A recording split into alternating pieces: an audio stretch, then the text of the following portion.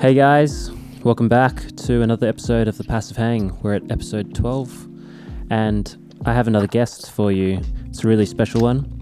Once again, as always, I have Thomas Emerson, who runs Praksis in Canberra. And now Praksis, when you go on their page, I think you'll notice quite immediately how different it presents itself. It's very beautiful. You get the sense that this isn't the usual training facility that's out there.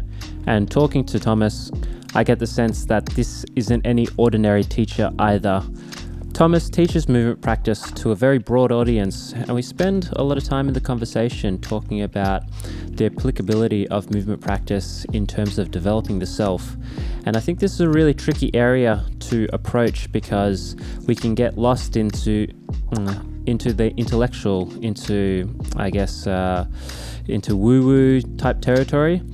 But the way Thomas talks about it, it's very practical, it's very direct. He goes quite deep, but he also pulls it back. So I think you'll get the sense as you listen into the conversation about Thomas's unique approach to fusing, the deep and complex understanding and knowledge that he has to actually providing it as a platform for learning to other people. Thomas himself is also a model for change. As he explains his personal story, he came from years of deep chronic back pain to transforming himself, and you can see that as you go onto his page doing all manner of crazy superhuman things, you might even say. And so I think this guy really walks the walk, and through Praksis, his movement facility, he is also helping others walk that same path. So I won't spoil anything else for you. I'll let the conversation be taken in just as is. Thanks once again for joining me. This is episode 12, The Passive Hang. My name's Fayon, and here we go. Let's kick it off. Welcome to The Passive Hang. This is another episode. I think you'll be taking it up to episode 12, and I'm really excited for this one this week.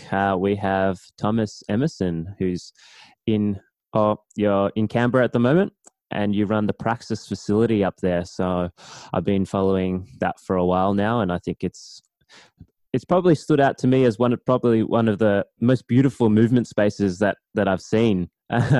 Just the way it's decked out, a lot of natural woods, all that sort of thing. And so I've been looking into the work for a while, and I was really excited when you responded back to me, and then we're up for this chat. So I think just a nice warm welcome to you, Thomas. Thank you. Yeah, thanks for inviting me. And I'm glad you've been following along and you've noticed that we've put some effort into making the studio look and feel a certain way. Mm-hmm. Was that like all from your personal design? Did you help construct it as well? Yeah, so we were in a smaller facility for 2 years prior. We moved into the new facility, which I'm sure is the one you're referring to, in October of last year.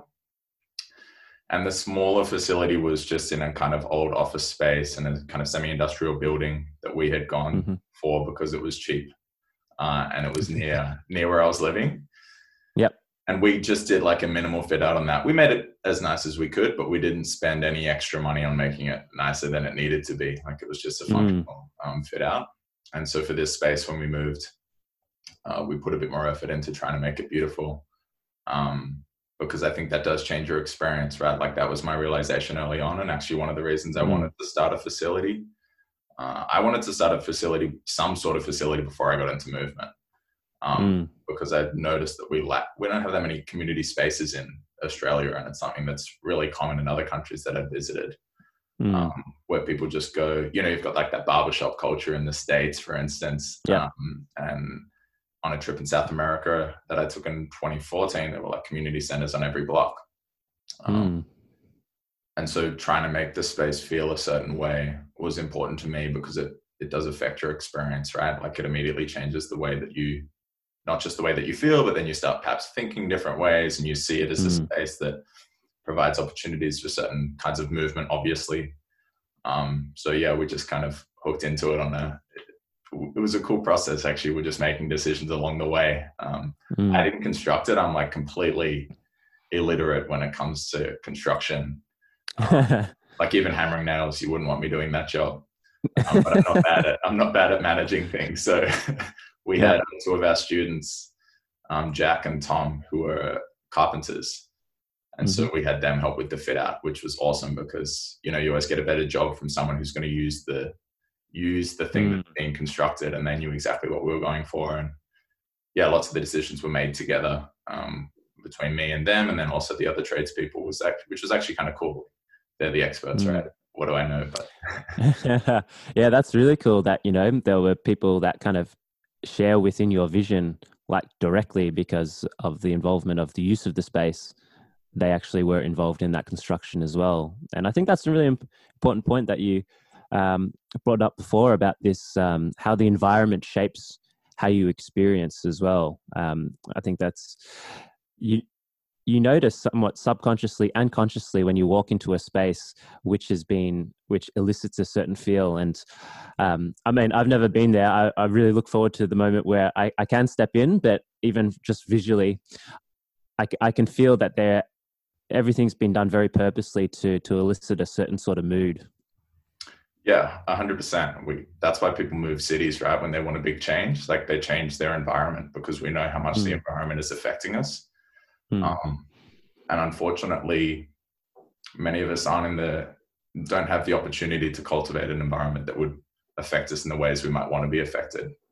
Right. So if you're in an office all the time and you've got those fluorescent lights shining down on you and perhaps not much natural light coming in, no access to outdoor spaces, it's a gradual effect, but it's a real one. You know, that really changes who you are. And we know that if you grow up in one culture and I grow up in another culture, then we meet, then that's had like the biggest effect on us as individuals, right? Is the environment, not just the physical, but the cultural environment, the social environment too. So taking some deliberate actions in cultivating one's environment, I think is really fundamental and unfortunately missed a lot of the time when people start setting out on trying to change themselves, right? Because otherwise you're swimming upstream. You're constantly swimming upstream. Like you might change, and I'm sure you've had this experience when perhaps when you got into the movement stuff, like if the people around you who weren't into it, right, are like, what's this? You're all of a sudden a weirdo for being into something that doesn't fit in the norms of that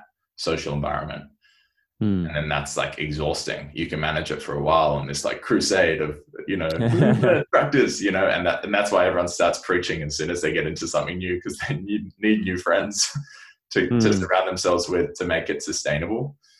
And that step has to be taken at some point, right? Because otherwise you're just this lone wolf on a crusade forever. Yeah, you need that environment to change and to adapt to you just as you adapt to it, right?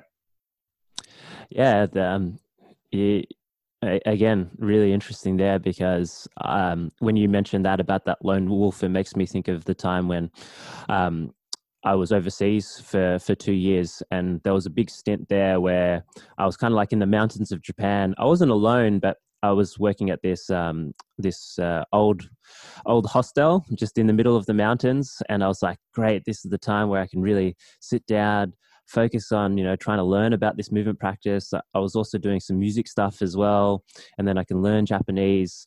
The Japanese thing worked really well because I was just surrounded by other Japanese people, right? That was the environment. But the other things, that was actually quite a struggle. Like I was quite driven. I wanted to keep on moving forward, but then I compare it to now when I'm in Melbourne and I'm surrounded by peers who also are into, say, like the movement practice. It's far and away like the better learning experience. You know, I used to fantasize about having all this time for myself and working it out for myself, and that would be the ultimate way, but that's far from the truth. Yeah, there's a romantic idea of that lots of us have, particularly when we're young, right? Like that I'll go off into the mountains, like you did it literally, and perhaps some of us just do it, you know, figuratively, but it's not always up to you exactly how to pan out.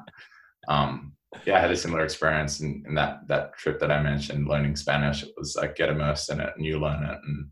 And I think it's important to get exposed to other cultures to see what's different about yours, right? And then start to reflect on maybe there are elements of that new culture you're exposed to that you want to incorporate into your life and your friendships, your relationships, your practices. And maybe there are elements of yours that you want to, suppress perhaps or shift. But also maybe there are elements that you don't want to adopt. Like we need to always keep that. The goal is you generate some critical distance. So you have a bit of an overview of all of the options, right? And then you can go into each of those options one by one and see, like try them on and see which suits you, right? Like try on the different cultures, try on the different personalities perhaps of the people that you look up to. And then see, I like this part of that, what that person's doing, and I don't like this part, which is why we care about role models. Like all the adults always talking about role models, right? And that's because they're the people that we imitate. So we become them or some sort of mixture of them over time. Yeah, and I guess that exposure to lifestyles outside of directly the one that you're always used to then kind of give you more of this active choice into choosing your own journey or destiny, right?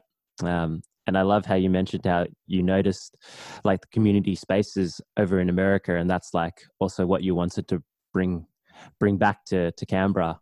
But yeah, I guess we're getting a bit ahead of ourselves as well, because I'd love to dig into all the reasons for starting Praksis and stuff, but maybe just starting from yourself as well, I guess.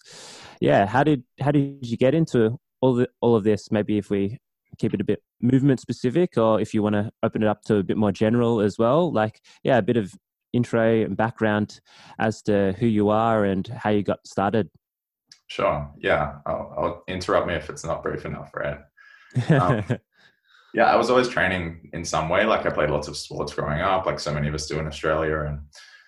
And I started doing kind of strength training outside of the sports and trying to get fitter for sport and that sort of thing. And also to get in shape when I was kind of relatively young. Like I guess I was doing some sort of bodyweight strength training at around the age of 12, 13, and then took that into the gym probably at 14 or 15 and was just doing your conventional stuff, right? Like what my friends and my brother had showed me, like, this is what you do. Okay, this is what we do. And I was playing rugby. I played rugby and cricket growing up, and rugby was my kind of main sport. And of course, the idea there is to get as much muscle mass onto your body as possible. And it works, like, especially when other people aren't doing it. Like if you got 5 or 6 guys in your team and you're 15 years old that are lifting and everyone else isn't, then like it does make a difference. So I was doing that.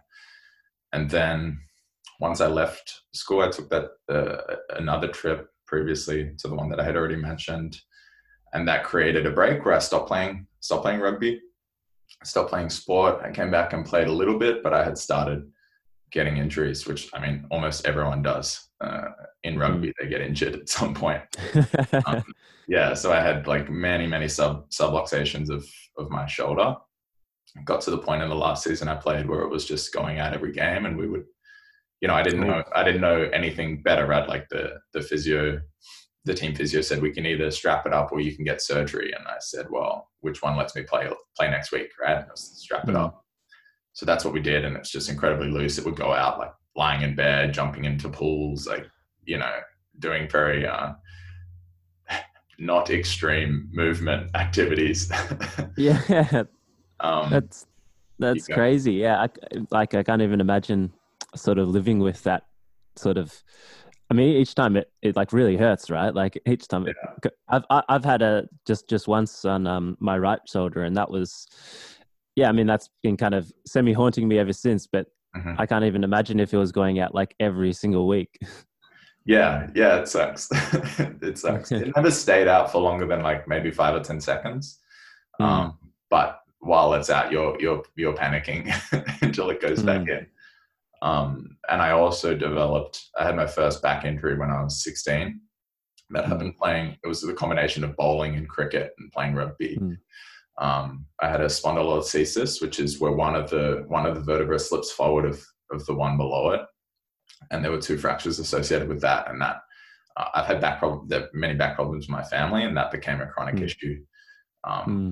It ended up being an issue for 7 years after that.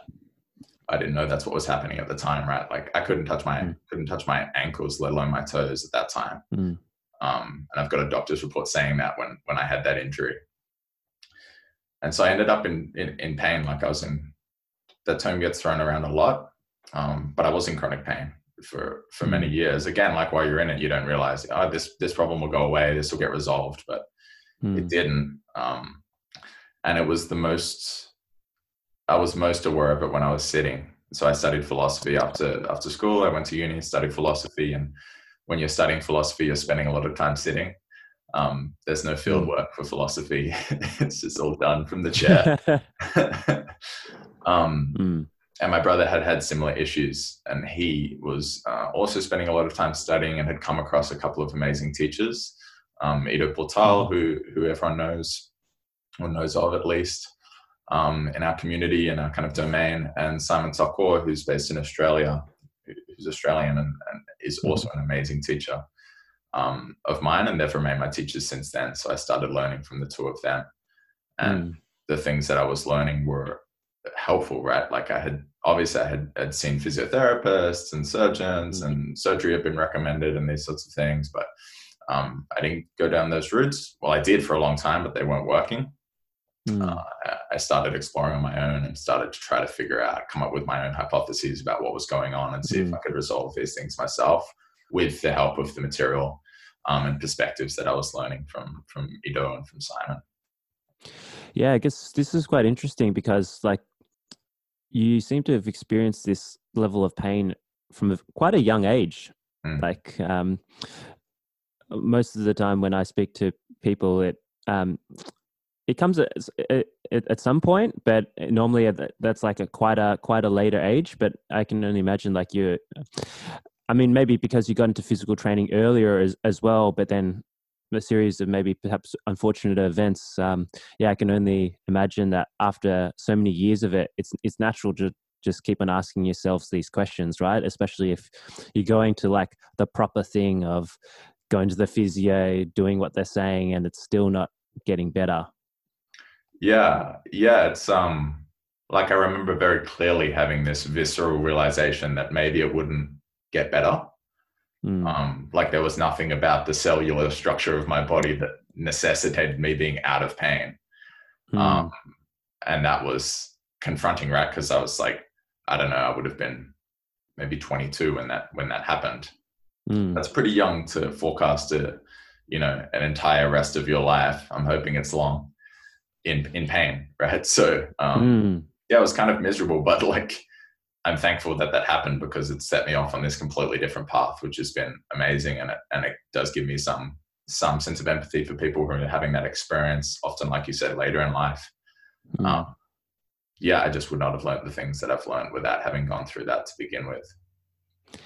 Yeah, so I guess you were like sort of searching for answers, and then did you mention it was like your brother had found out about Ido and Simon, and through that you got introduced to their work, and at that time when you came across them, did it just make sense for you, or because maybe for some other people when they see it, it's kind of like, oh, like one arm handstands and all that sort of stuff. Like I could never do that. Like that doesn't seem to apply for me. What made it sort of click for you?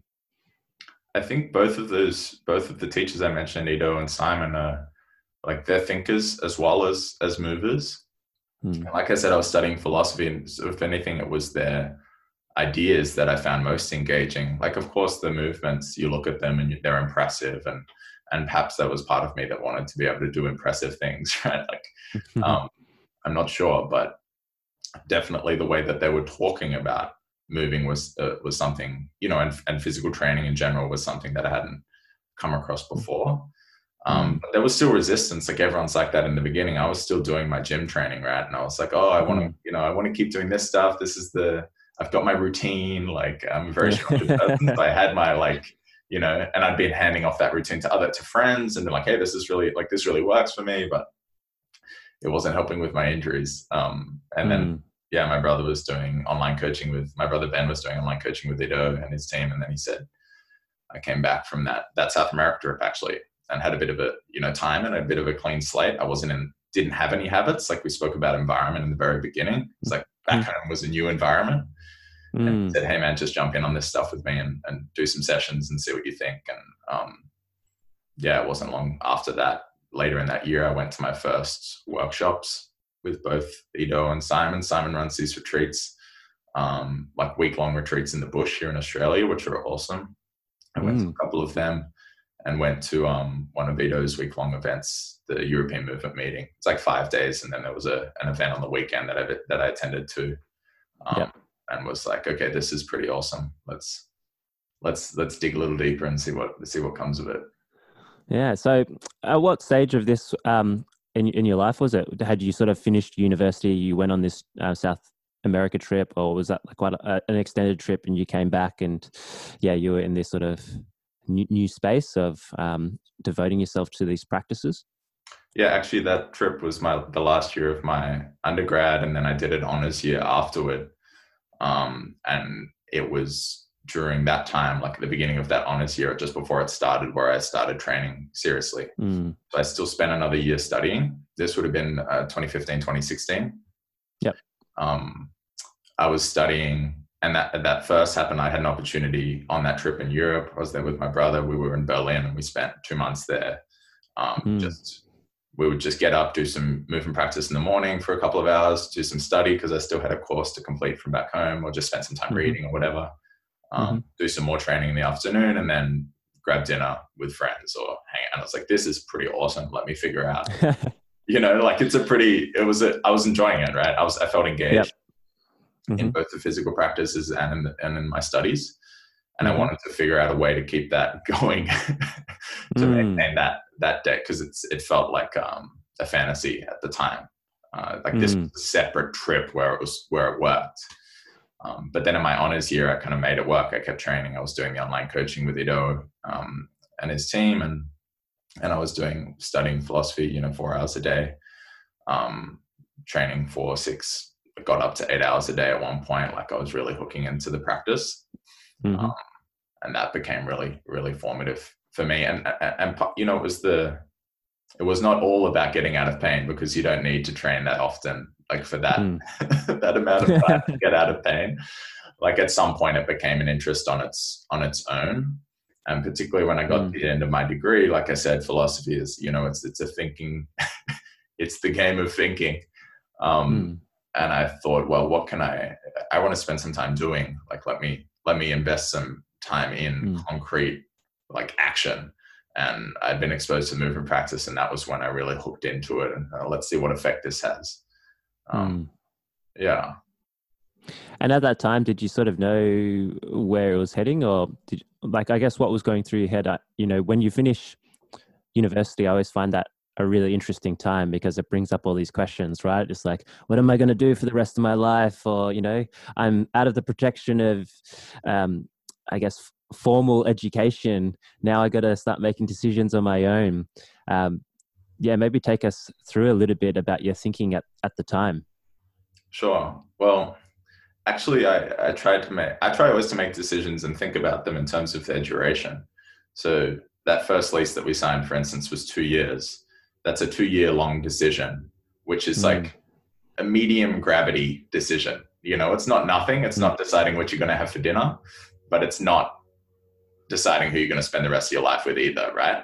And so I felt I've always made decisions in that way since finishing my degree. And even when I was doing that last year of the degree, that was based on that. Like, I want to spend this year studying so that I can keep training and keep learning and reading and writing. And when I finished uni, I had spent some of that time in Sydney, and I was doing some coaching out of a facility there just a couple of times a week. And that was pretty cool, but it was still fitting within their kind of paradigm.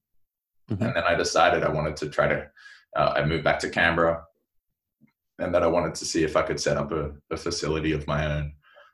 But we just started with classes in the park and in my backyard. I had a pretty good setup in the garage there with monkey bars, which are actually awesome, and a little squat rack in this tiny space.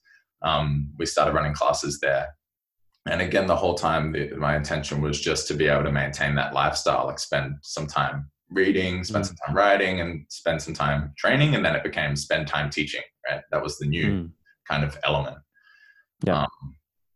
And then when I started looking into how much it costs to lease a space, it was less than I had thought. And then so I took that like little leap. It seemed like a relatively low risk move. I mean, of course it feels risky because it could fail, but there are also big risks to not doing anything, right? Yep. Yep. Yeah. I like how you've described that in terms of kind of like designing your lifestyle, right? You're like, oh, I really enjoy these activities. These give me the growth. That's where I want to invest in as well. How can I make this work? I'm not sure if a lot of people sometimes think in that way of going like, these core activities are something I really value and I'm going to really fight for. Yeah. And partly it's a move of faith. You make the same move when you become friends with someone or you enter a relationship with someone. You're going like, I'm going to invest time in this and just trust that that'll lead to good things. And if you know exactly what it is that the good things will be, then that takes the fun out of it, right? Like the whole thing's planned out for you. It's like a spoiler, So I was working more from a place of intuition that if I invested serious time into the practice, that would somehow bear fruit, whether it was just for me or whether if it was for people aside from me, like growing out from that center of the practice itself. Yeah. Was there a certain point in time when it became more than yourself? Like you had your personal practice, you're getting into this thing. When did you start developing the view that you're going, oh, okay, maybe I can actually teach this stuff. I can share this stuff with others. Yeah, I think, I had always been sharing it, not in perhaps a formal way, but I've always been that way. Like I like to explain things. I like to explain things, and that's what a teacher does.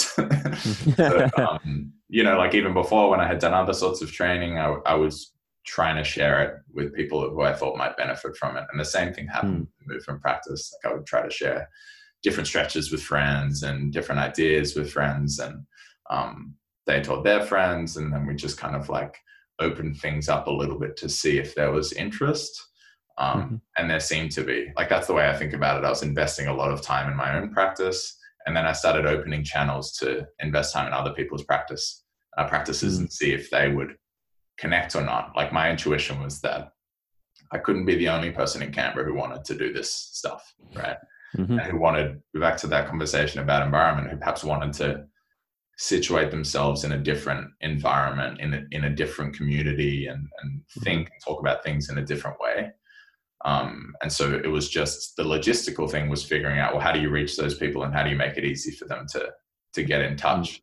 And it turned out that I was right, that I wasn't the only one, and people started kind of trickling in, and they would, what it's like when you find a like-minded person, right? You like want them to meet all the other people who are kind of like you, that you've got to get along. Yeah.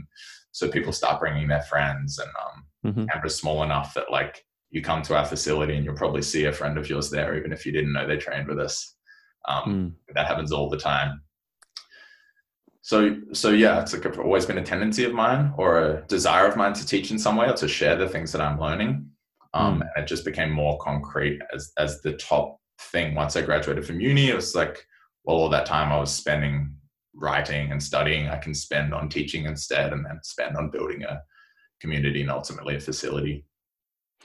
Yeah, I guess it's quite interesting, right? Because, I don't know how many philosophy students would probably, enter into doing a degree in philosophy and end up in a journey such as yourself, right? It seems almost a little bit at opposite ends of the spectrum. And maybe it's like teachers such as Simon in Ido that have connected the dots between the two, that have shown you a path where you can incorporate both, right? Where I remember when I was growing up, I always used to think about the physical and the intellectual realms as very separate, sitting at opposite ends of the spectrum. But I think as I grow up and I get deeper into both of them, I can see how, that was a real big misconception of mine, especially when I was younger. Yeah. And that was the realization for me, was you can have all the ideas in the world, but if you're not enacting them, like if you're not making them real through action, then they're just ideas, right? So even to talk to you now, I have to move my mouth, like the sounds come through my body, right? And we've constructed this world, like the microphone, and somehow we're connected, and I have no idea how that works. But but it's all material. Like, but our culture has this idea that it's in the cloud, it's just out there somehow, and that our brains are separate from the mind is separate from the body. But if you're really paying attention in your physical practice, and of course, like a meditation practice, you start to see that the relationship is perhaps the other way around, like that the body experiences certain things and then that produces thoughts, right? Like there are these feedback loops constantly operating between the body and the mind and your environment, which we've spoken about, and they're affecting your emotions. These things are all really, they're all physical at the end of the day. It's a difficult concept to articulate, but because we are just so abstract, and I know that because that's the kind of person I am as well. I'm inherently that kind of left brain, abstract thinking, conceptual kind of person. But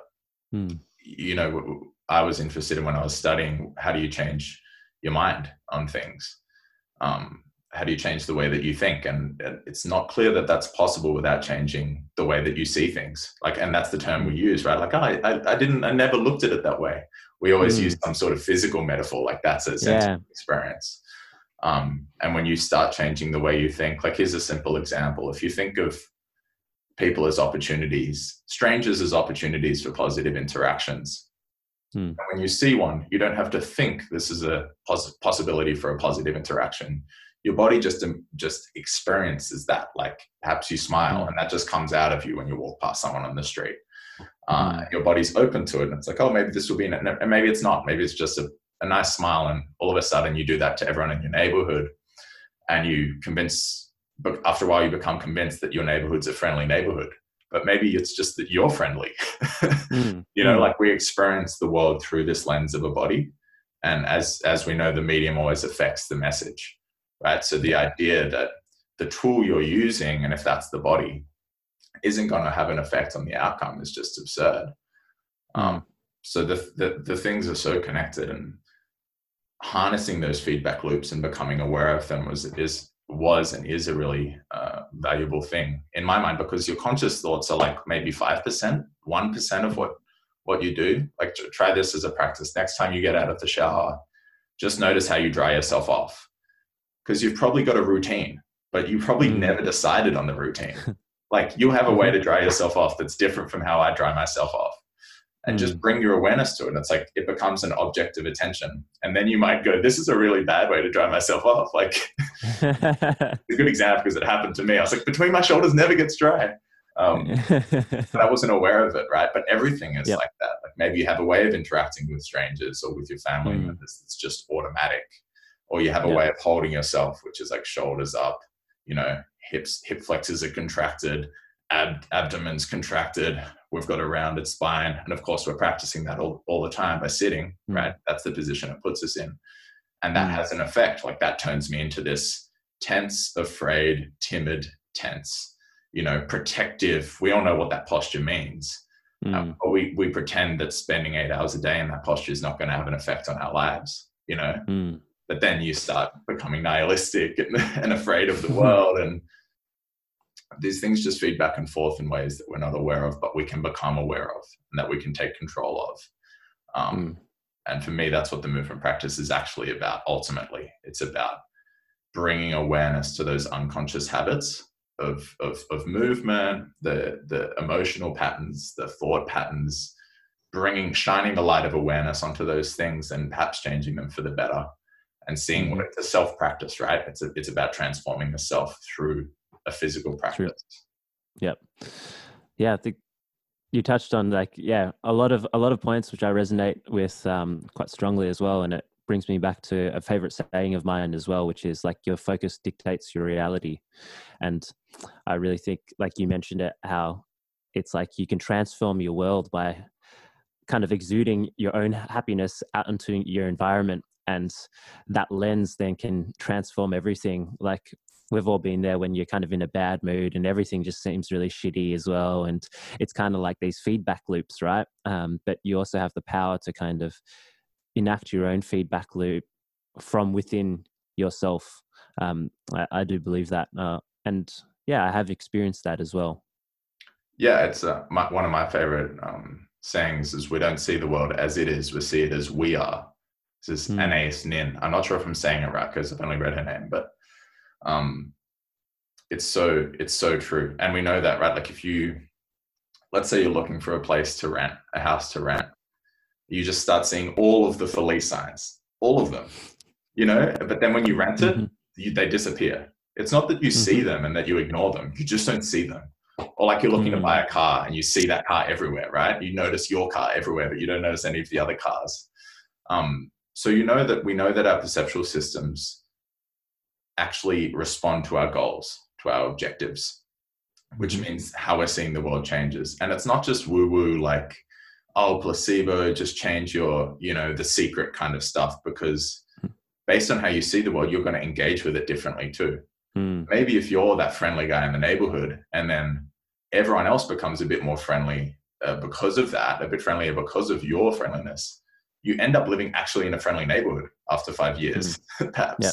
It's not just your fabrication, like you're completely deluded and you're just smiling at everyone and they're like, this guy's a psycho, which I'm hoping isn't happening in my neighborhood, but maybe it is.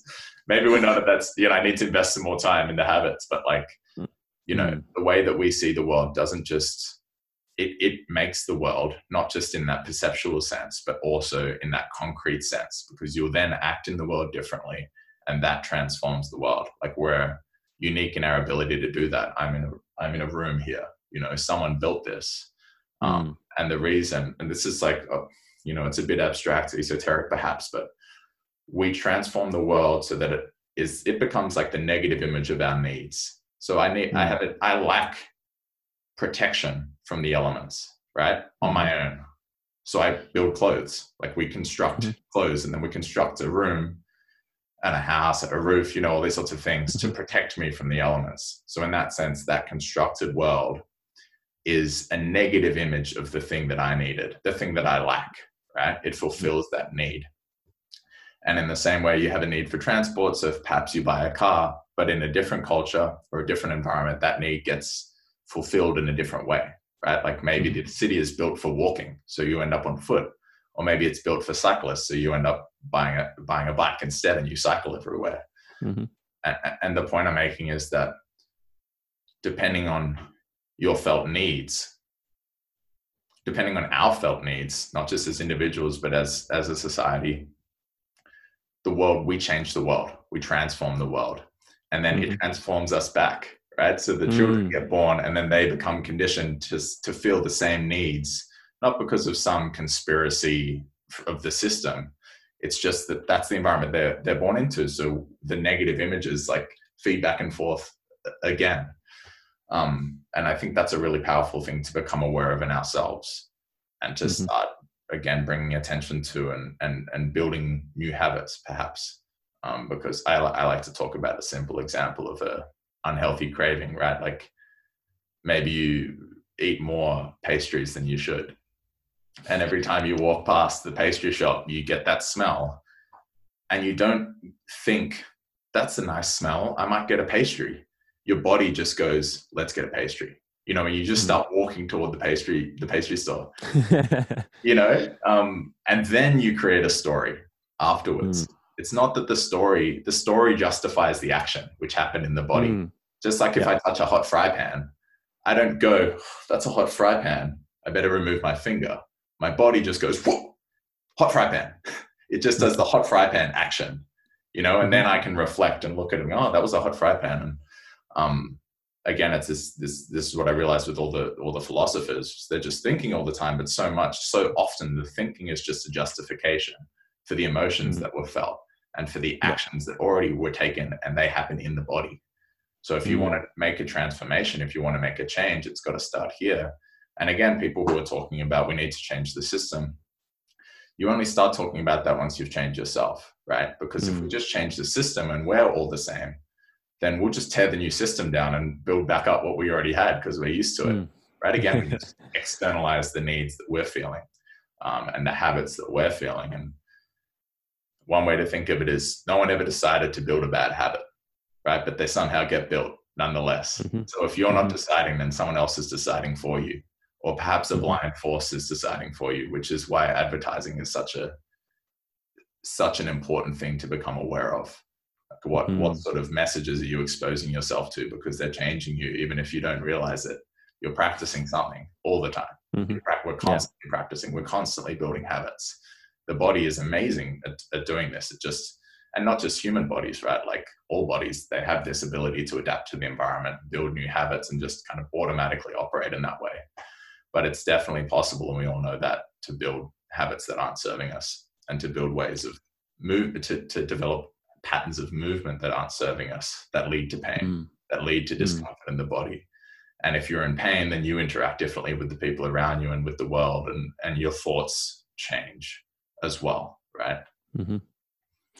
Yeah, I think, when you mentioned about how with the stories that we tell ourselves as well, how this is really malleable, depending on how we're feeling, our emotions, like our perceptions in time, and how they can change completely. Like you can reflect back on a past experience with, really rosy lights, but then maybe if you're in a bad mood as well, that perception of that story, of that memory, can be completely different. It reminds me of a book that I read. I think it's called The Courage to be Disliked. They talk about that a lot, about, I can't remember the term, but it's about how when you reflect the stories that you tell, it's just completely within your mind. So that can change dependent on your current goal of how you want to actually view that event. Right. And so, yeah, it's kind of like a mistruth that you can tell yourself. Yeah, but then it has a real effect. That's what's amazing. That's what's crazy, is that the story you tell about, and this is why we have to be careful about how we approach history, right? Like when someone's rewriting history, it's for a reason. It's to affect how you think now. And we are just our history. Like, to use the body as an example, your body is just a stored history of what's happened to you, right? And it's the stored history of your practices, conscious or otherwise. It's got the injuries of your past. They're still there. You can still feel them. The pain signal is still sent when you're a bit too careless with those old injuries. Like, hey, be careful. Remember what happened last time, right? Your history is stored in you, and so are your memories. Like if you smell a dish your mother used to cook when you were a child, you just react. Like you just start experiencing those memories of childhood. They just emerge on their own. The memories are stored in the body, right? And trauma is stored in the body. And of course, like this is for some, it's a new concept in the mainstream, but where else would these things be stored? Like, okay, maybe they're stored in the brain, but the brain is stored in the body. So, the loops are there, the connections are there.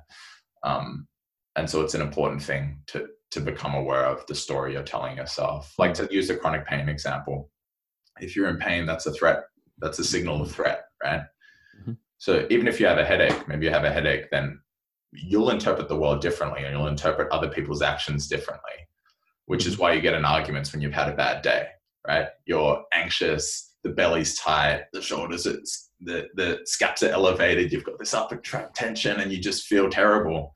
And then your partner says something which was supposed to be kind, because they're experiencing the world through their lens, and then you get in a fight because you interpret it as an attack, right?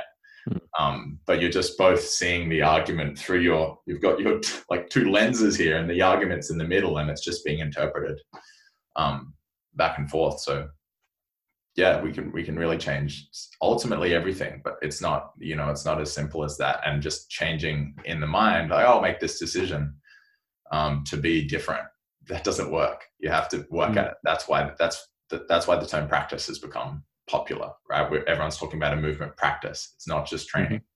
And your practices, whether they're movement practices or otherwise, they're what make you what you are, right? Every time you decide, I'm going to do this practice, you're like putting a little token in the box of this person, right? I'm going to do a strength session. I'm putting a little token in the box of Tom is a strong person. I'm going to do some breath work. I'm putting a token in the box of I'm someone who's aware of my breath.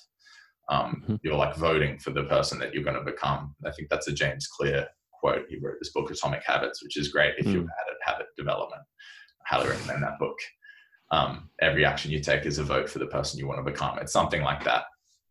And it's just true. And the sad thing is that that's happening no matter what. whether you're deciding to take those actions or they're just being taken, you know? Well, I guess it sounds like, yeah, you've spent a lot of time thinking about this stuff in a very deep way. Um, I Probably think too when much. people, Probably too much. I hope some of um, it's making sense. yeah, no, it really is. And I guess, is this something that really developed alongside your movement practice, or you see it as one and the same as when you started engaging with this, or this is coming more from the way you naturally think and your philosophy practice? Before the movement practice, I had a much more intellectual, I had much more faith in the mind as operating separately Mm. and not being infected with these other influences. So I suppose a much more, in the West today, a much more kind of conventional conception of mind and body. But, Mm. what my teachers were saying is just do the reps, just do the practice and pay attention while you're doing it. And this is like a little triad we have on our wall at the studio. Trust the process, pay attention, do the work. And the key is paying attention. You just do the repetitions, you do the repetitions, you do the repetitions, and you pay attention to yourself while you're doing it and to the changes that are happening. And you realize after time, 12 months of daily spinal waves makes you a different person, right? Like it gives you a different spine.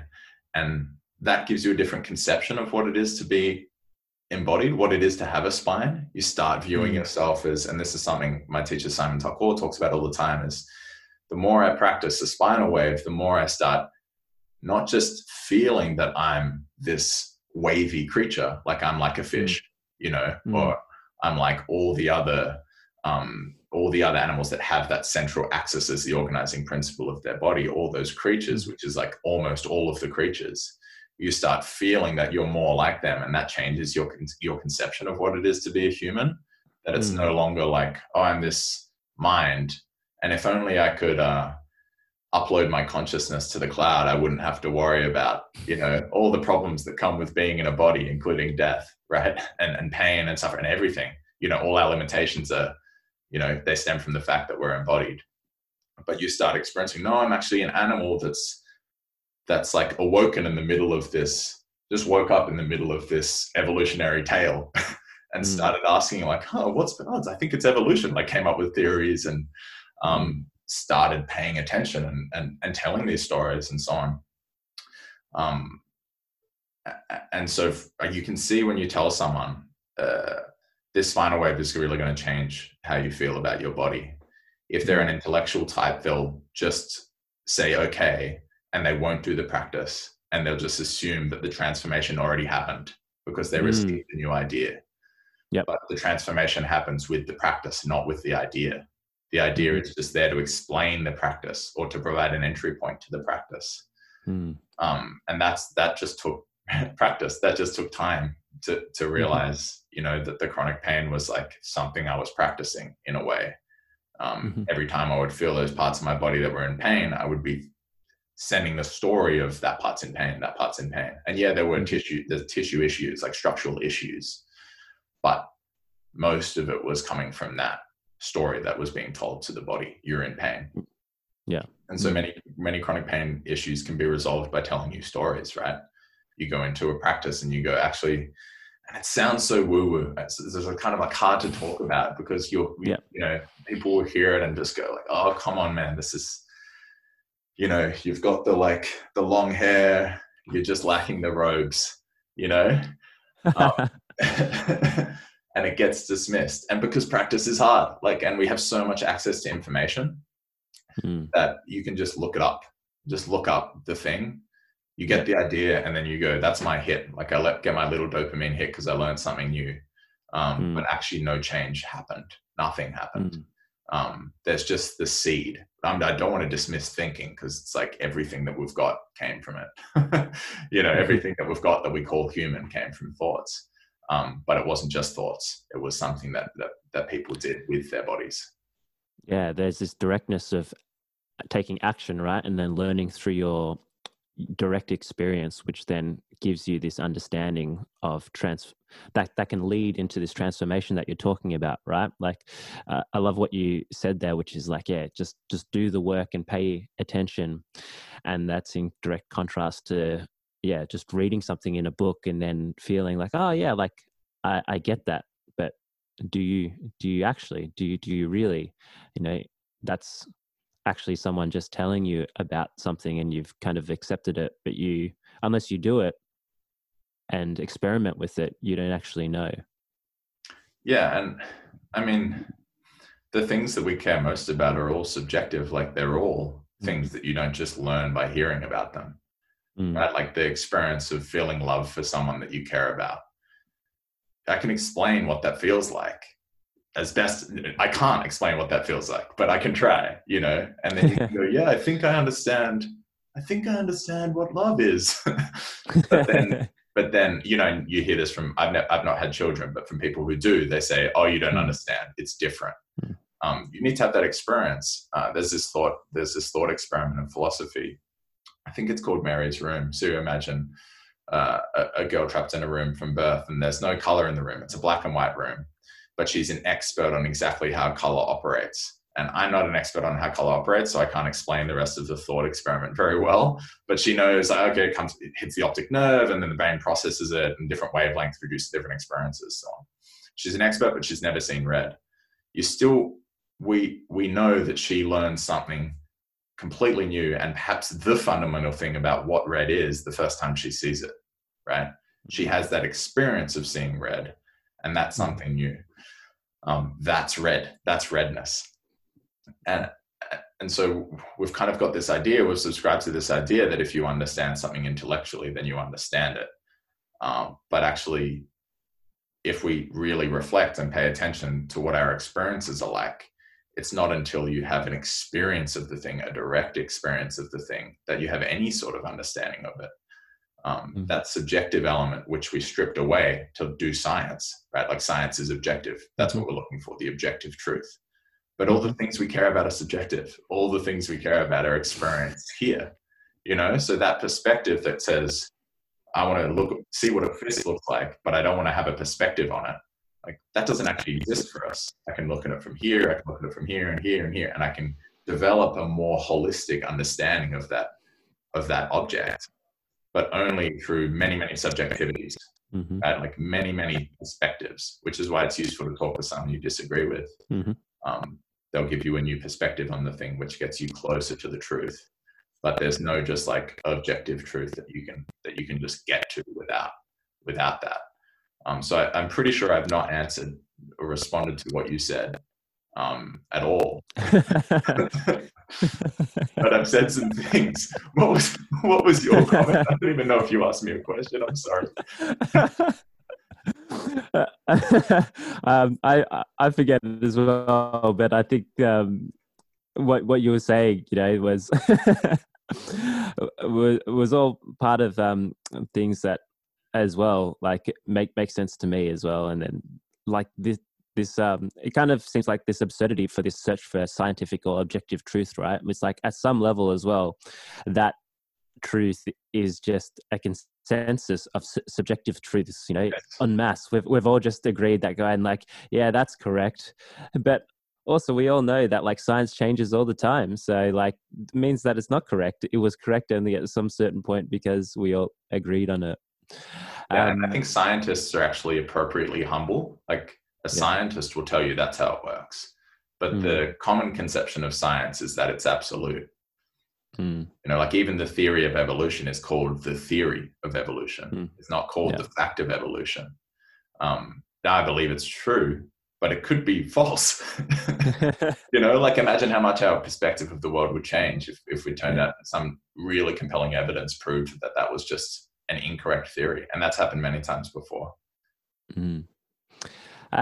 Bringing this back to like, I guess the work that you do at Praksis, like, yeah, I mean, how do you describe it? I mean, you say that like, okay, you use this movement practice and it's a medium for discovering the self. I guess, yeah, when people come to Praksis or hear about Praksis, what do you say about what what you do at Praksis? What do you learn at Praksis? Yeah, the simple message is that it's about improving our experience of being in a body and perhaps enhancing that experience. And just bringing attention to it and setting that intention for yourself is often a completely transformative step to take that people haven't taken. But most people have taken some sort of step in that direction, like they've done some sort of training. So we all acknowledge that the things that we do have an effect on the people that we become, right? And we know that through whatever training. I want to get fitter. Okay, just go start running, and then I get better at running. Like we all know that practice works, so the training works. And the way I think about it with what we're doing at Praksis is we have a set of classes which are about increasing your potential. So a strength class, a mobility class, those two in particular, really, they're about addressing deficits, like maybe the lack of strength in your upper body is preventing you from doing the things that you like to do, and maybe a lack of mobility is having the same effect on your experience of embodiment. So we try to increase the ceiling, right? Increase your physical potential. This is general physical preparedness, which almost everyone is doing. That's what people think of as training, right? But then you also have to have this other component, which is the movement practice itself. We can't just prepare for movement and never do the thing. And so we have classes that are just called movement practice, where if someone goes to a dance class or someone goes to a martial arts class or you go rock climbing, you're just doing that. Maybe you want to get fit, maybe you want to get strong, but really you just want to dance, or you want to climb, or you want to fight or wrestle or strut, you want to do the actual practice. And that's what the movement practice classes are about for us. It's doing the real thing and seeing what effect doing the movements, learning new ways of moving, and seeing what effect that enhanced experience of your body has. And maybe you can move from the kind of person I was, where I was constantly afraid of dislocating my shoulder and constantly in pain, to someone who feels some more freedom in their body, which is, it's such an underrated element of our experience. It's what we love about children. They're just like fully in their bodies, and before they learn to speak, they're like, everything in them is mad when they're mad, and everything is happy. Like they're fully expressive, and we just love that. Like people look at children, you might be the most evil person in the world, but you'll probably still smile when you see a child smiling. We just have that, like, wow, that's the best. And I was talking about this in class the other day, with the same thing with animals, with pets, right? There's a park across from the studio, and people take their dogs there, and they just they watch the dogs play, and they're just standing there watching the dogs play, and it's like, this is like, I'm not criticizing it, it's amazing, but it's the same thing. The dog just has a fully embodied experience. And so that's such a joy to watch. But people lose sight of the fact that you can have that yourself, and you can be a playful person by trying to become that, trying to reignite that ability to kind of express through the body. And again, we are expressing through our body. If I sit here and I'm kind of like, looks like I'm not enjoying the conversation, then that has an effect. I'm expressing something through my body, and we default to that type of communication when we need to. That's our default. Like you're going to cross the road, right? And the person you're with steps out. They don't see the car that's coming. You don't say, hey, watch out for the car. You just grab them, right? Like that's the default. That's the default mode. Tactile communication, body language, right? It's like most of language is body language. Most of our communication happens through the body, and some through the words. I've gone on a tangent again. But what I would say to someone who is new, and this is something that actually, I think you mentioned it when we spoke before over text, is it's something that the movement community has struggled to do, is convey what it's doing, like to explain itself. And again, it ties into that, like there's an intellectual understanding of something, and then there's the experiential understanding of something. And we've seemed not to have done the best job of like connecting those two things. But I think part of that is because people come to it with their own conceptions, which have been formed by what they've already been told. So maybe a 15-year-old kid goes into a gym because he's interested in developing his physical potential. He might not tell you that, and he might not be able to articulate that, but that's the impulse, right? That's the impulse. It's like, I just want to see what I can do. And then the message in the gym is, well, we're here to build muscle mass and lose fat. And then he's like, I guess that's what I'm here for. And that becomes the story, And so then he comes to us 10 years later, having been told for 10 years that what he cares about is building muscle mass and losing fat and looking a particular way. And we go like, hey, would you like to improve your experience of being in a body? And that message just seems absurd. It's like, no, what do you mean? Why would I just care about how I look. Like, what do the pictures look like? But if you didn't have all that messaging before and all that conditioning, then the answer is yes. Do you want to have a better experience of being in a body? The answer is yes, right? So how do you communicate with a kid like that? Or are people sort of still expressing that level of language when they come into your space, and they're just like, you're like, oh, what are you here for? And they're like, I want to get stronger, or I want to build muscle mass. I guess you can't talk sometimes in those terms, like, we're going to get you embodied, because it's going to be like, what? Like, right. That means nothing to me. If someone hasn't come before, I just tell them to come to class. I just want them to come to class. And we can have a conversation before it, but as long as they do the class, they're going to go away with some sort of understanding. And again, the understanding will be at different levels, right? Based on their experience. So they might just come in and go, the people here seem to be what their story that they're telling themselves when they drive home or walk home or whatever might just be, those people seem interesting. I think I want to go back. Or like, I had fun. I think I'm going to go back. I don't actually, in the beginning, I wanted people to understand like my perspective, and it's like a intellectual arrogance, actually. Like, again, you're prioritizing the intellectual understanding of the practice when you go, I've got to convince this person that movement practice is going to transform them, change their lives. And I've got to give them the movement perspective. But actually, you've just got to do the practice with them and get them to come back. And if they have a little bit of a spark, like, oh, these people can move in ways I'd like to move, that's enough for them to come back. And so I used to be dismissive about like, hey, I want to lose weight, or I want to get strong, or like when those terms were used that are so common in the fitness world that I didn't want to be hearing, I used to be dismissive. But actually they're a bridge, like that you can extend the hand and say, yeah, okay, what we do is going to get you incredibly strong if you stick with it. Just do strength classes for the next month.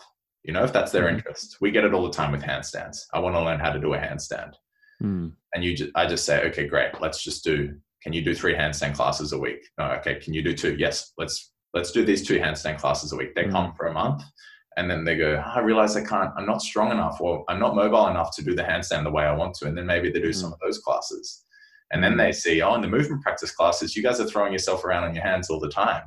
You're inverting all the time. Maybe I want to use the handstand a little bit. And then they start coming to a movement practice class. But I'm not prescriptive about it. I want to do it based on what they come to asking for. And again, if you think about the handstand as an example, why on earth would you want to learn how to do a handstand? Why would you want to learn that? There's no clear, but people want, like, that's the most popular class. Everyone wants to learn to do a handstand. And I think the reason is it's something that you clearly can't do by chance. And it's impressive. They want to impress their friends. But when everyone on Instagram can do a handstand, it's not as impressive anymore. And actually, I think it's, again, that impulse that's there in the 15-year-old who steps into the gym for the first time that says, I want to learn to do something I can't do. I want to learn something new.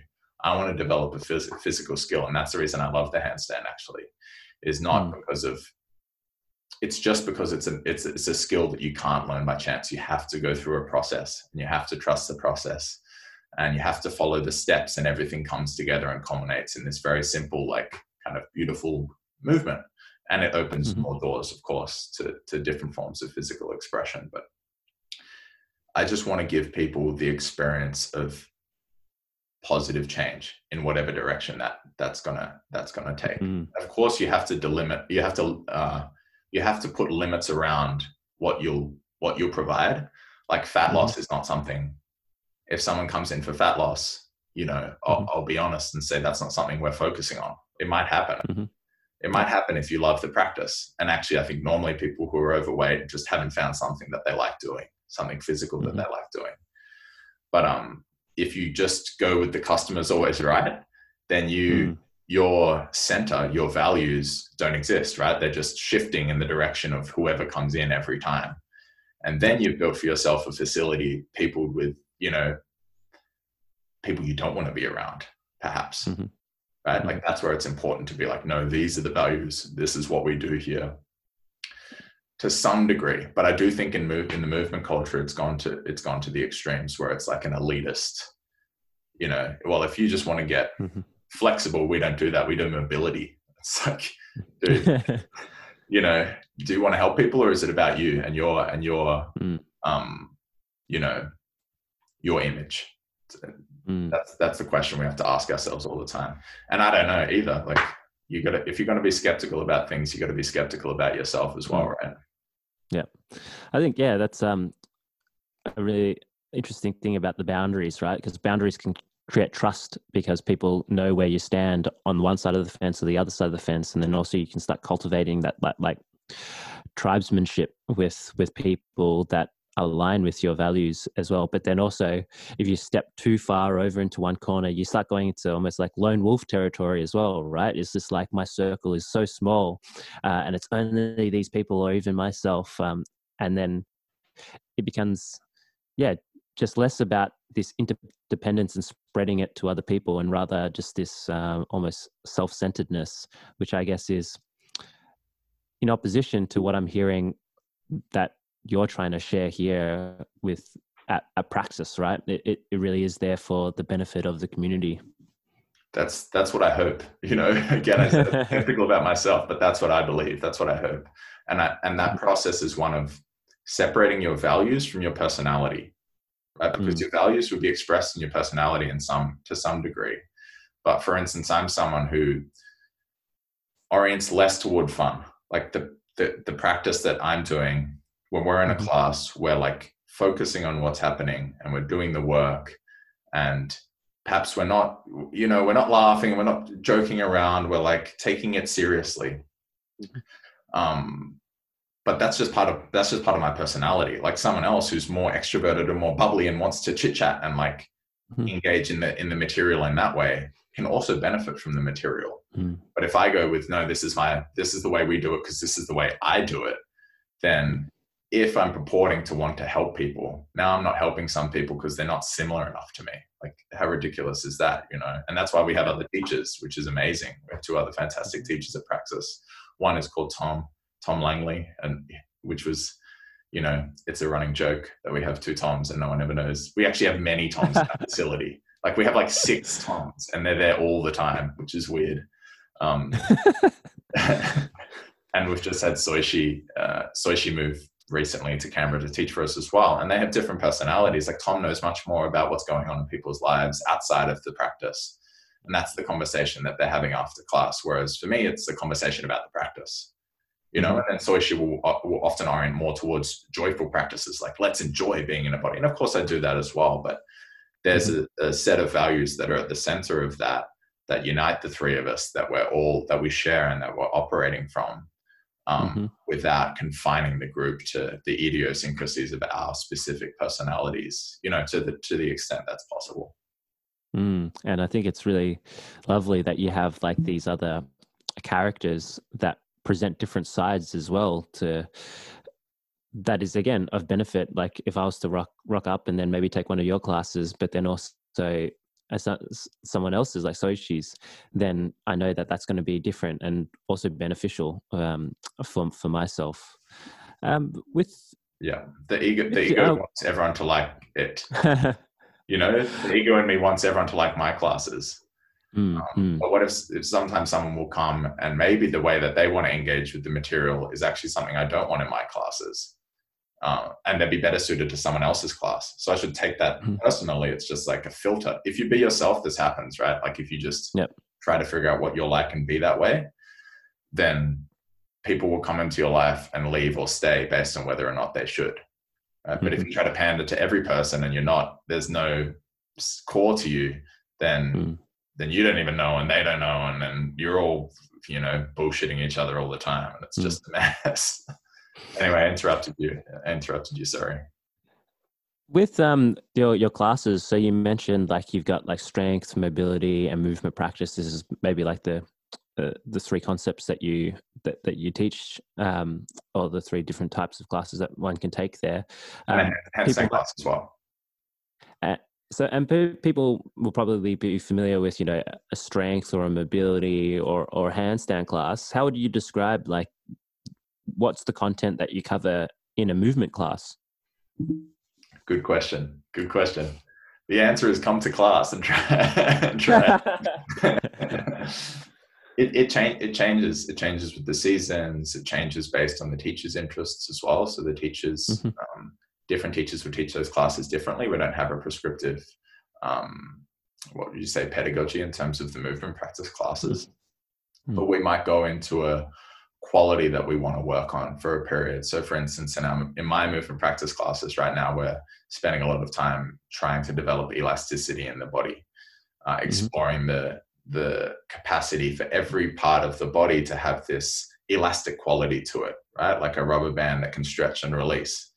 And again, we see that in children and in the other animals, that they have this like springy nature to them, to their bodies. So that's something that we've been working on, and we'll go through, and we're using lots of tools that I learned again from Simon, my teacher, where we go through different parts of the body and try to develop elasticity in the arm. And then develop elasticity in the rib cage. Can you elastically stretch and release through the rib cage and generate, because elasticity is like a prerequisite for power, right? Elasticity is when you put more force through it, it becomes power. And then the abdomen, can we become elastic in the abdomen? And of course the pelvis, where most of us are lacking elasticity in the hips, which is why so many people would end up with lower back injuries, because the lower back's trying to do everything because the hips aren't doing anything. Elasticity in the knees and the ankles and the feet. And then we might combine that into some more whole body coordination pattern that we're using to travel down the room, where we're expressing that quality of elasticity. So that's an example. And then, we might be trying to be graceful instead. Can we move with the minimum of effort and the minimum of muscular tension without letting the whole structure collapse? And some of the floor work can be, moving around on the floor. Some of the rolling material can be a fantastic way to access that quality.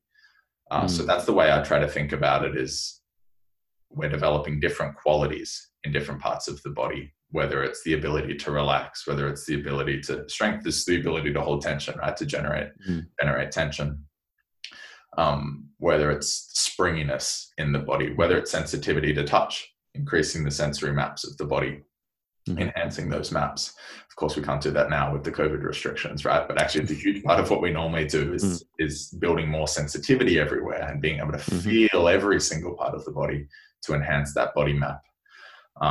Maybe it's grappling. What's it feel like to push and pull and feel the force of another body on yours and resist and communicate in that way? Because of course, that's such a fundamental part of our history that, keep your hands and feet to yourself, that narrative loses sight of, right? And then we wonder why.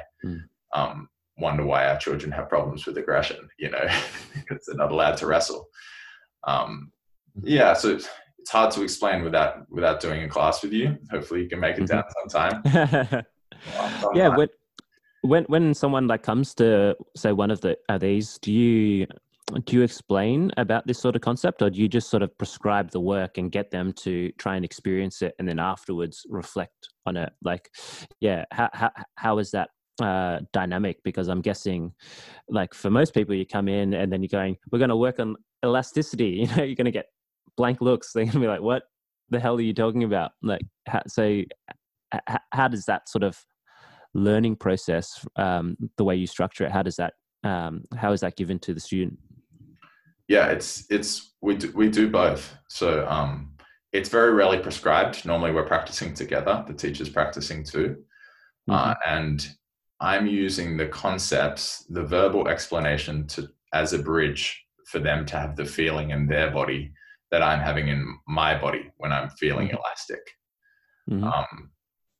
And we can again confuse ourselves and think that they're understanding the concept and then that's enough. But really the concept is just a bridge. I'm just using language. So I'll explain, and imagery as well, with the elasticity, for example, some of the language is not that useful. It's actually you're trying to provide an image of a coil that you coil up and then uncoil or you're pushing a ball underwater and that generates potential, right? And then the ball springs out of the water and that's that elasticity. Or I'll use those images of, how a child's bouncing around or a dog bounces around when you kind of hit it on the head and go, hey, we're going to play. And the dog gets all springy and excited. You're try to feel that. Try to feel more like a playful primate.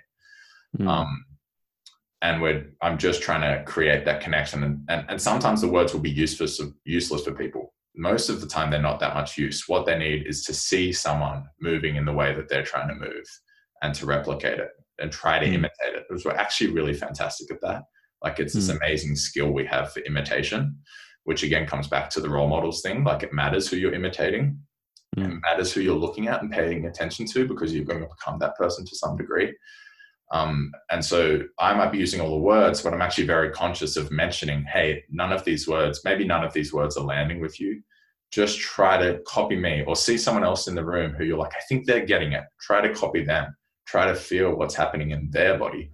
And that's it. That's the bridge that needs to be, that's the gap that needs to be bridged, which is difficult, right? Like, for example, if you watch someone playing a sport that you've played, your experience of it's different, right? Like, you feel it. Just like when someone's going under a bridge in their car and you see like, oh shit, the truck's going to hit that bridge, and you like duck because you, you know, you have that experience in your own body. Or you see an injury, and you see a gruesome injury, and you kind of feel that pain, like, because the neurons in your brain are firing in their brain when they do it, because you've got some reference point. But when you see someone just doing something that's absolutely outside the realm of your experience, it's just a spectacle. You just see an amazing dance performance, and perhaps you've never done any of those movements. And it's like hearing a foreign language, right? You've got no reference point. So you just go like, okay, that was pretty cool, but I have no idea what's going on. But then you start getting that connection when you learn a couple of words in that foreign language. I'm sure that happened with you in Japan. Like, you start picking up, oh, they said that. Oh, you start getting some connection points. And then after a while, you're able to communicate. So sometimes it's just a matter of trying to embrace that kind of technology that we have for learning, the imitative technology. Just try to do it. Just try to do it. Watch me, feel yourself. Watch me, feel your own body. Awareness on me, awareness on yourself, awareness on someone else in the group. And we start doing it all together, and start trying to get the feeling for what that quality feels like. And then you have a little like thread that you can pull on and explore further to develop that quality in your own way.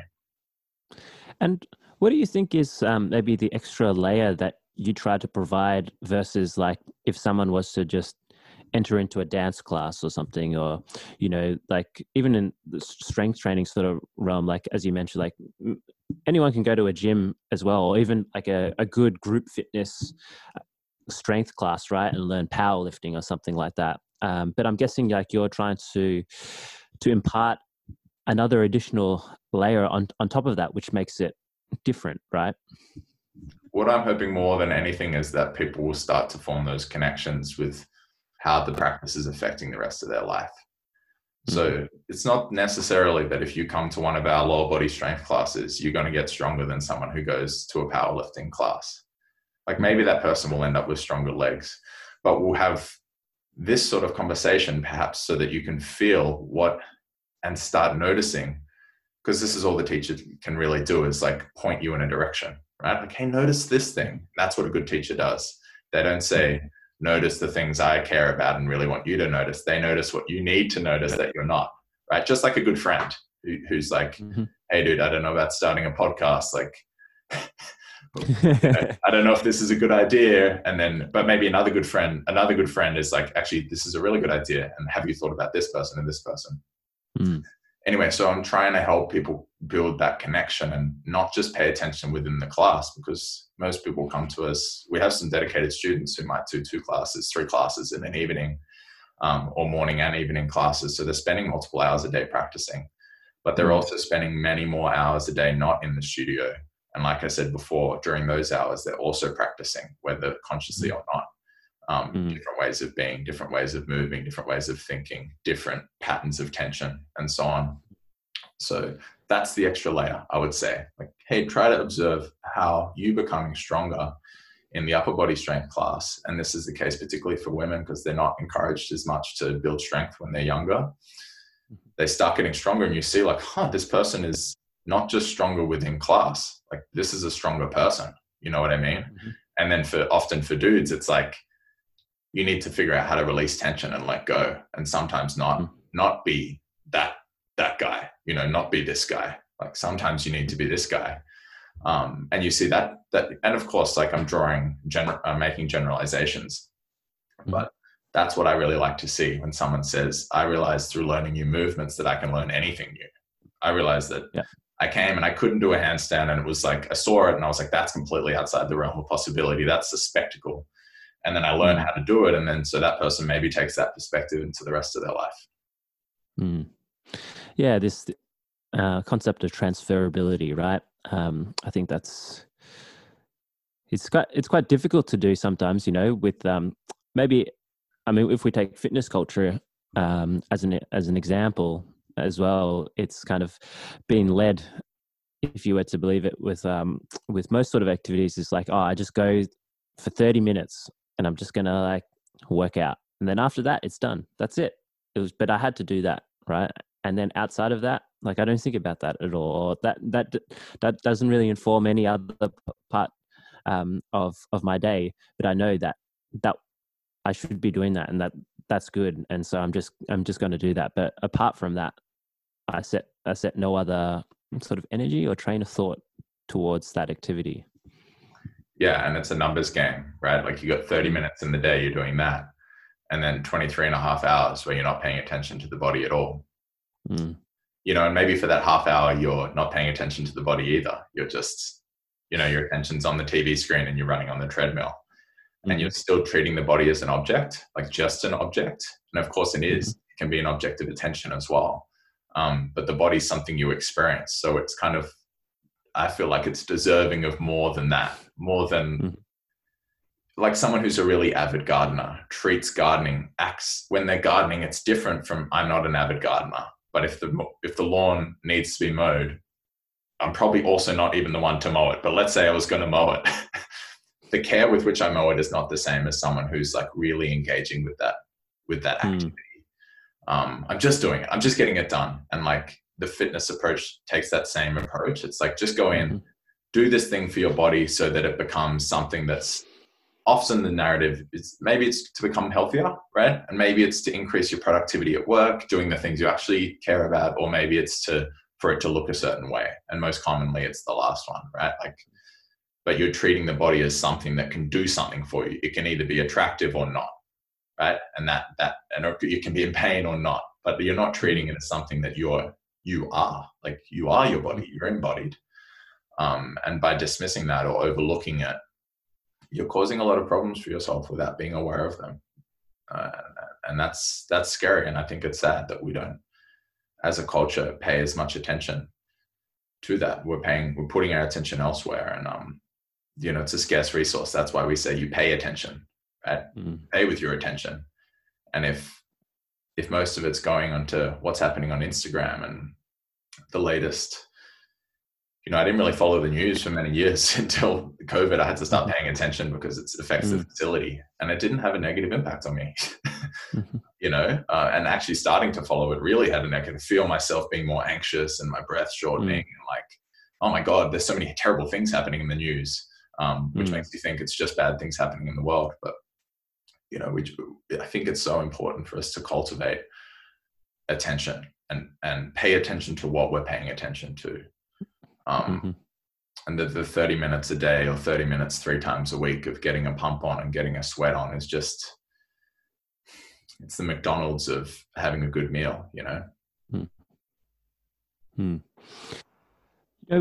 With your work that you're doing here, like, maybe can you comment on, I guess, spreading this concept of, providing embodiment and widening perspective and spreading movement practice to a broader audience?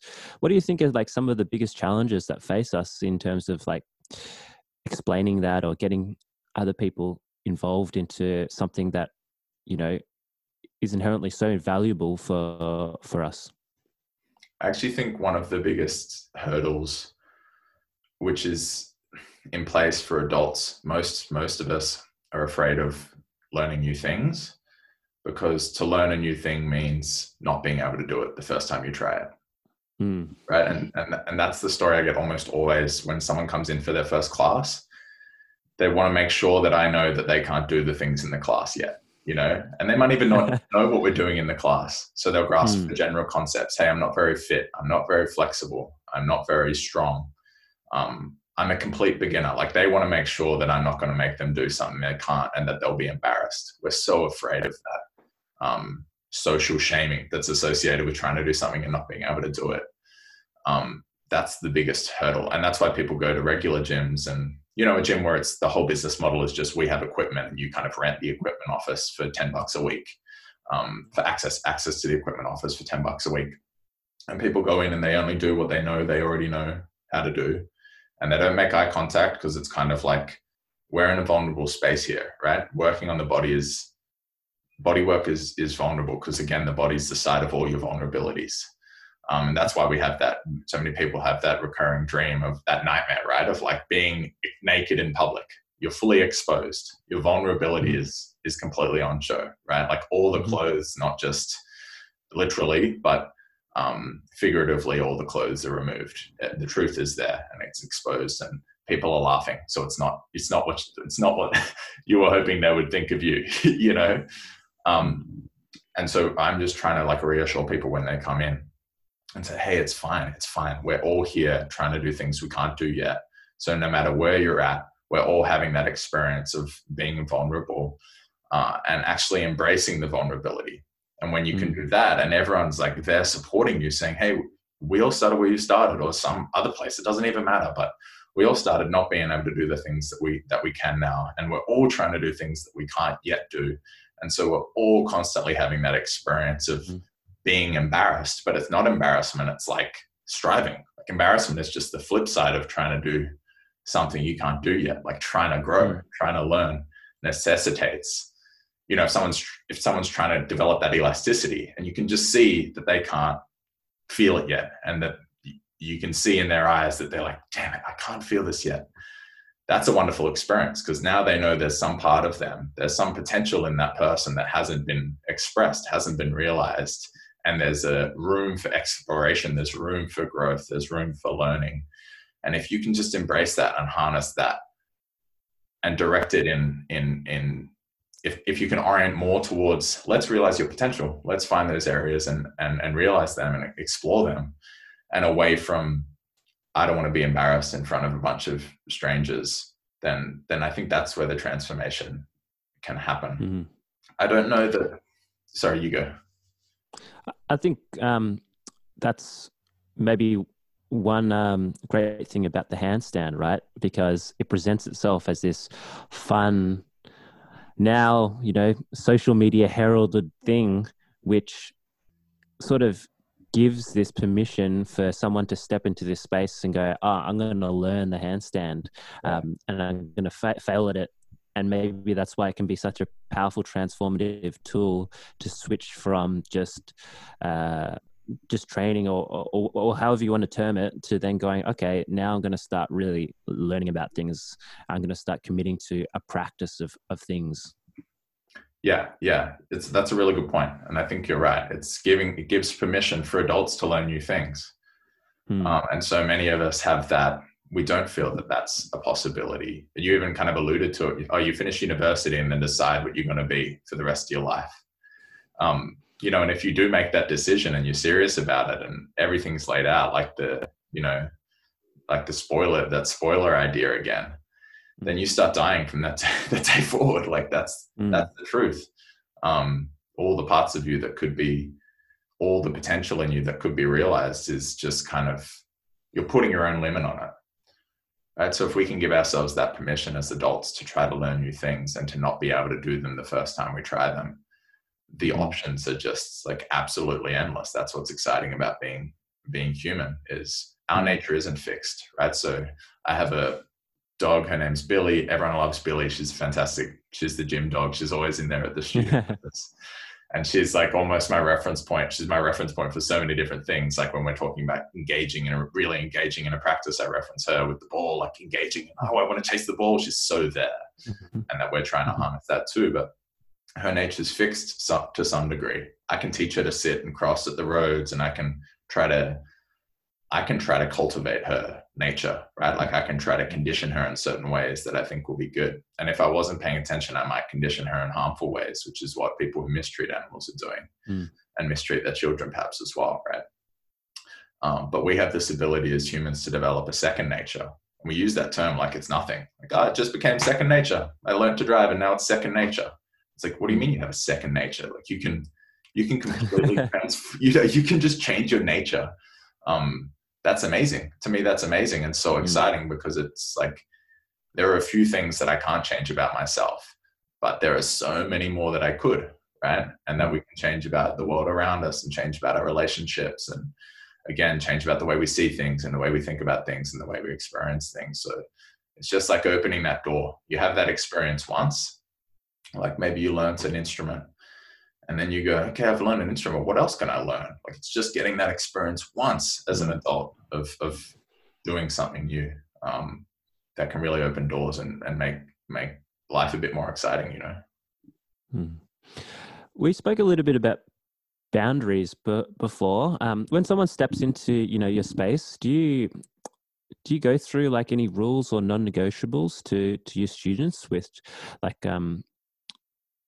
that you express and just say, hey, like if you do that here, that's not on here, or you should be following like a certain saying that you've made into like something that you mentioned before about doing the work, pay attention.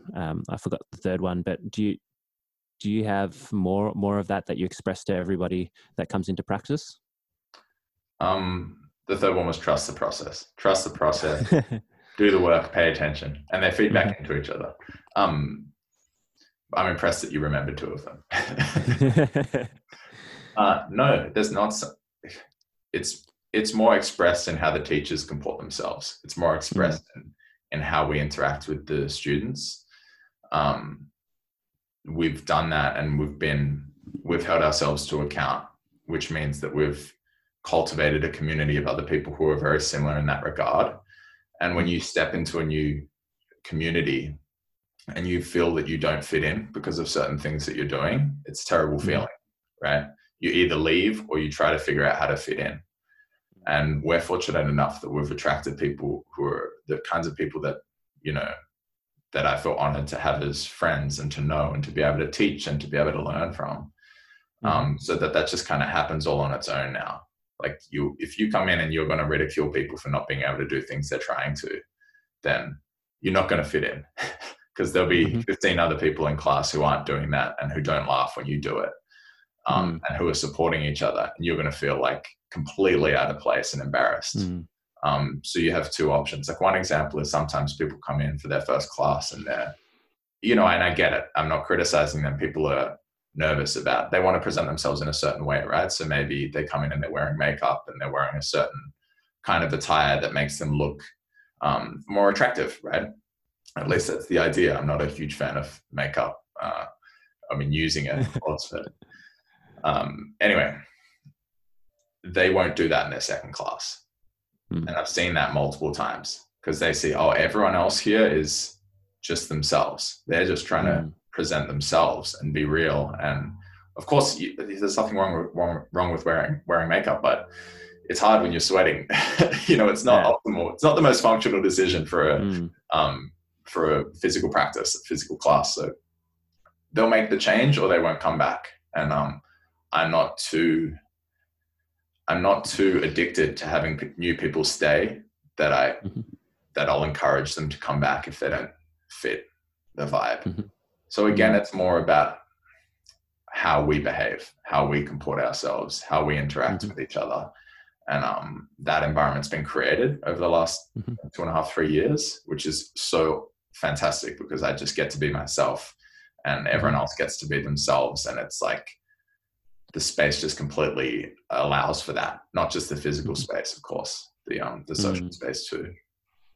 Yeah, I think this is taking it back almost full circle to what we were chatting about at the very start, right? About the role of environment, you know, not only the physical space, but the social environment, like the culture. And I think if everyone is aligned, you know, and you have that same value set, then it just, you don't even have to explain it, right? Like someone can walk into the space and just get it. It's like, okay, these are like the set of behaviors which we should act in this way in this space. Yeah, and people see in you, if there's something in you as, say, the teacher, or you being the group, the community that's in there, if there's something in that person wants to have in their own lives and they want access to, they'll see it straight away and they'll start going toward it. You don't need to convince them. It's the same. That's why I've got nothing against vegans, and I was on a vegan diet for several years, but people hate that community because they're so aggressive about their beliefs, right?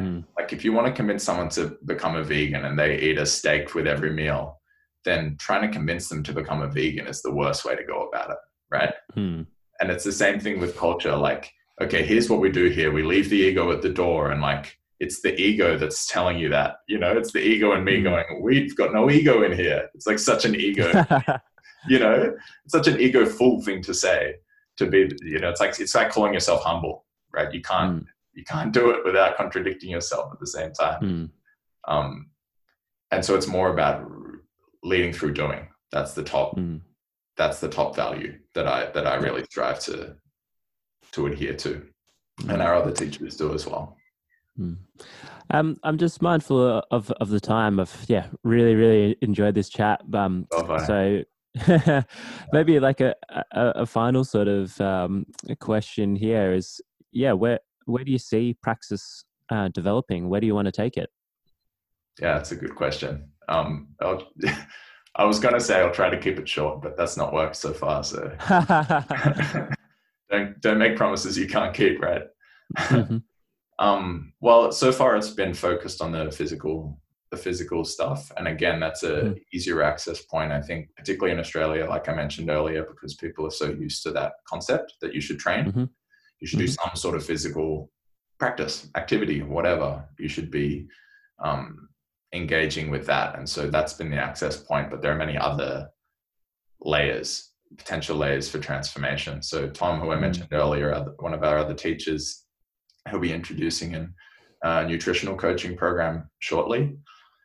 And that's not about what you eat, but how you eat, in the same way that what we're doing in terms of movement practice is not so much about the what, but about the how and the why. And so it's going to be coming from that same perspective, what he's sharing. Soishi is doing more work with seniors. That's her passion, working with the elderly, and they're the people that need this perspective and need this material more than anyone else, and who are getting it the least.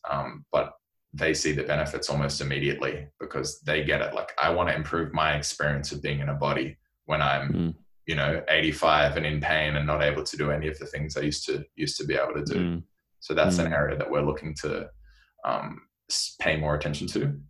It's a group of people we want to spend more time with, and that's happening, which is really fantastic. We've got longevity classes 3 times a week now, which are targeted towards seniors and anyone who's interested in operating from that perspective, who's feeling the effects of aging. And then talking more about these sorts of ideas is that's what I'd like to bring to the project. Finding a way to make that part of the curriculum. I'm not sure whether that's possible or what that would look like exactly. It's there in the classes. These sorts of conversations are happening, but I'd like to make that something that's more there. So the whole thing becomes, and holistic has become such a nauseating word, but it's really what we're aiming for, is something that a space that is there for you to cultivate yourself for self-transformation. If you want to become a better version of yourself in as many domains as possible, that's what we'd like to provide. And the difficulty is that we can only provide it in a few domains at a time because we're limited, right? And we're, I might be good at a couple of things, but I'm not good at everything else. So we're just trying to provide some access points to that concept, and then the direction that people take it for themselves is up to them. And ultimately, that's what I'd love to see, is a bit more input from the students, and that's happening too, where they're sharing their skills and they're sharing the domains in which they've been transformed through their own practices, and that starts getting fed back into the community. So it becomes a real community, not just, we don't just label ourselves a community, which happens a lot. Like, I want it to be the community of people that you turn to when you have an issue, need help. that's what we're striving for. So we'll see what happens in the next few years. Yeah, well, very nicely expressed, and I'm really looking forward to re-listening back to our chat. I think we covered so many topics in the last hour or so. I guess for anyone who would be interested in connecting with you, asking a few questions, maybe they would love to continue the conversation with something that they picked up from our conversation as well. What's the best way to get in touch? So the website is praksis.com.au, Praksis. And then we're at Praksis Canberra on Facebook and Instagram. So hit us up either through the website. There's a contact link and you can see what we're doing. Follow us on the social media sites and maybe hit us up through Instagram if you want to get in touch. That's how you and I made contact. And this was really awesome. Thanks so much for your time. Like, I appreciate you carving out the time and having a nice in-depth conversation. It's been awesome. Yeah, definitely. I really enjoyed it. And, I would love to continue the conversation another time, either recorded or non-recorded. There was a lot of things that I think I'd love to discover more depth in there and just discuss it out. That sounds good. Let's stay in touch. Yeah, definitely. Well, I'll end it here. Thanks guys for listening once again. And thank you, Thomas, for being on this episode.